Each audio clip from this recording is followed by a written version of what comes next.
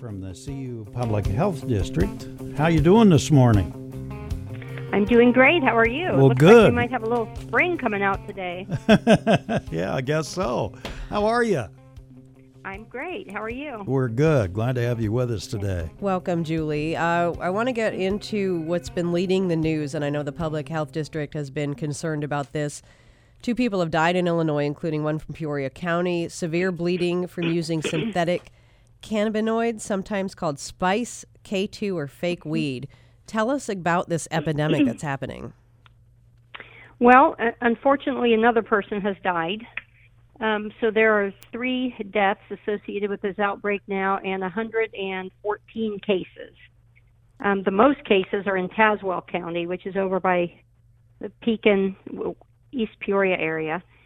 And luckily we haven't had any cases in Champaign, but this synthetic cannabinoids, they call them fake weed or legal weed, and it's basically just some kind of dried plant material. It can literally be anything, and they've sprayed some kind of chemicals on them, and then they sell it. And the issue is they're always, messing with the chemical and trying to skirt the law. And this time they have sprayed it apparently with rat poisoning, whether it's intentional or unintentional. And what rat poisoning does is makes your blood incapable of clotting. So they're seeing kids with, and adults even with, profuse severe bleeding, and they can bleed out from the eyes, they can cough up blood, they can have blood in their urine and stool, just any place, blood can not, when your blood doesn't coagulate, it can just come out all kinds of places, severe nosebleeds. So it's a super dangerous thing, as you can imagine, smoking rat poisoning would be. Yeah. So what we've done in Champaign is the minute we heard about this, luckily we have a kind of an extensive network on, social media and with the media, and so we got that out. The first thing I did was get it out to my staff, because we have staff out in the field, whether they're out, in restaurants or in schools or wherever, or directly with clients. So we educate them first so they can answer questions and get the information out. And then we actually I went out to, I don't even know how many, all the convenience stores, tobacco shops, liquor stores, places that are known to have sold this type of stuff in the past. And I spoke directly to them and basically told them, kids are dying, so if you have any of this, get rid of it. And we looked and we didn't see any. And places have been super cooperative. They've hung our flyers up, and so far, knock wood, we haven't had any cases. And I hope we can continue. Julie, this is normally a product that's not dangerous, right? Well, it actually is dangerous because you never know what you're getting. It is illegal. It's been illegal here for a long time, but of course, like I tell people, there's also a speed limit out there. So, the thing is, just because something's illegal doesn't mean people are getting their hands on it. And now, of course, they're able to also order stuff off the internet. So it's not good enough that we just check with all the stores. We really have to educate people that if you have this stuff, get rid of it. And if and talk to your kids about it. Don't assume that just because you don't know about it, they're not doing it. Make sure they know about it, and if they have it, get rid of it, and that they can become little ambassadors out there for us and educate others. When you hear a message, go ahead, Julie. I'm sorry? I just said kids think it's okay because it's, legal, or they find it being sold somewhere, or it's in catchy little packaging and stuff, so they assume it's somehow okay. Now, that to us means it's somehow regulated, which it is not, and it is illegal. But the kids don't always know that, and some kids who might not normally do other things may do this because they think it's a safe alternative. It is not. And they're used recreationally. It is not medical cannabis, so it's in a whole class on its own. Absolutely not. Medical cannabis is different.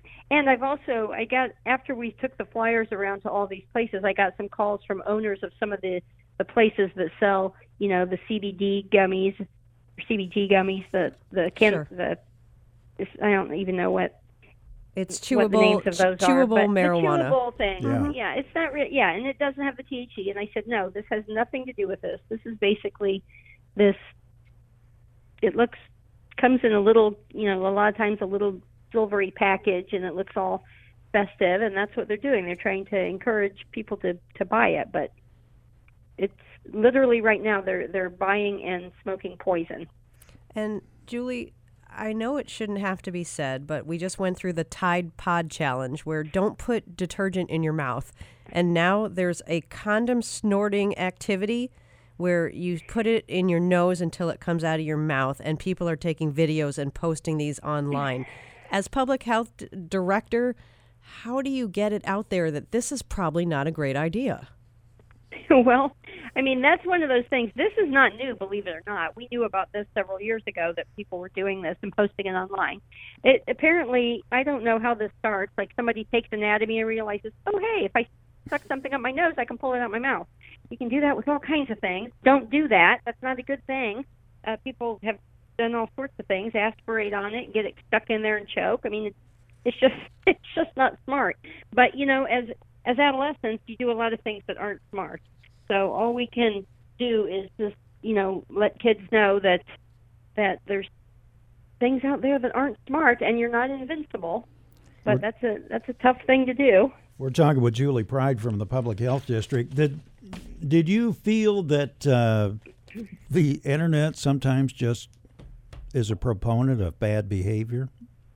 Well, I think that part of what we're seeing now that we didn't have before, I mean, it's bad enough that these things can be sold in stores and you can go in but at least, you know, public health or the police or whoever can go into the stores and make sure it's not being sold. There's a little bit of a check and balance. Yeah. But when you can buy anything you want practically on the internet, it makes it harder. And then you have to just try to reach as many of the people as you can directly, because you're not being able to go in and just, you know, confiscate something or which we were not doing, by the way, but you can go in and deal with it at the point of the source of sale, because the source of sale isn't local anymore always. Julie, the Champaign-Urbana Public Health District does so many things and has so many services, such as providing dental home for children living in Champaign and Urbana.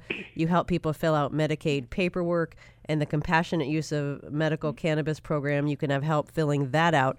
All of the programs that you have, how could somebody listening who is maybe unsure of their health benefits and things like that, where should they start with your agency? Well, anyone can call into the agency, and whoever answers the phone should be able to direct them to the right place. I take, you know, thousands of calls a year, and I'm more than happy for somebody just to call and ask for me. I don't mind that a bit, because I will get them to the right place. So, you know, call in there, look on our website. We have a newly revamped website, which I really like. I think it's much easier to use. It's great. It's very user-friendly. And it's optimized for the phones, which, you know, good thing I have people around me who know how to do this stuff, because I don't, but it's really, you know, we're always trying to keep up on things. We're always trying to improve things, and including our building and our space, and we're always getting feedback from clients so that we know, you know, what might be a better direction to go on something. But anyone can either email me at, you know, jpryde, Pryde, at c-uphd.org. They can go in through our website. You can submit on our actual website. You can submit a question which goes to me. It says info or something. I'll ask a question. You can report a restaurant that you think is having an issue. You can report a foodborne illness that you think you have. You can report somebody, you know, breaking the Smoke-Free Illinois Act and smoking and ruining your time at a restaurant or whatever outside of a restaurant. So those things are just clickable links on there. And then you can always use the old-fashioned phone. All right. Julie Pryde from the CU PhD this morning. Thanks for your time. We appreciate it. You are welcome. You guys have a nice spring day. You too. Julie, thank you. All right. We got more coming up on DWS.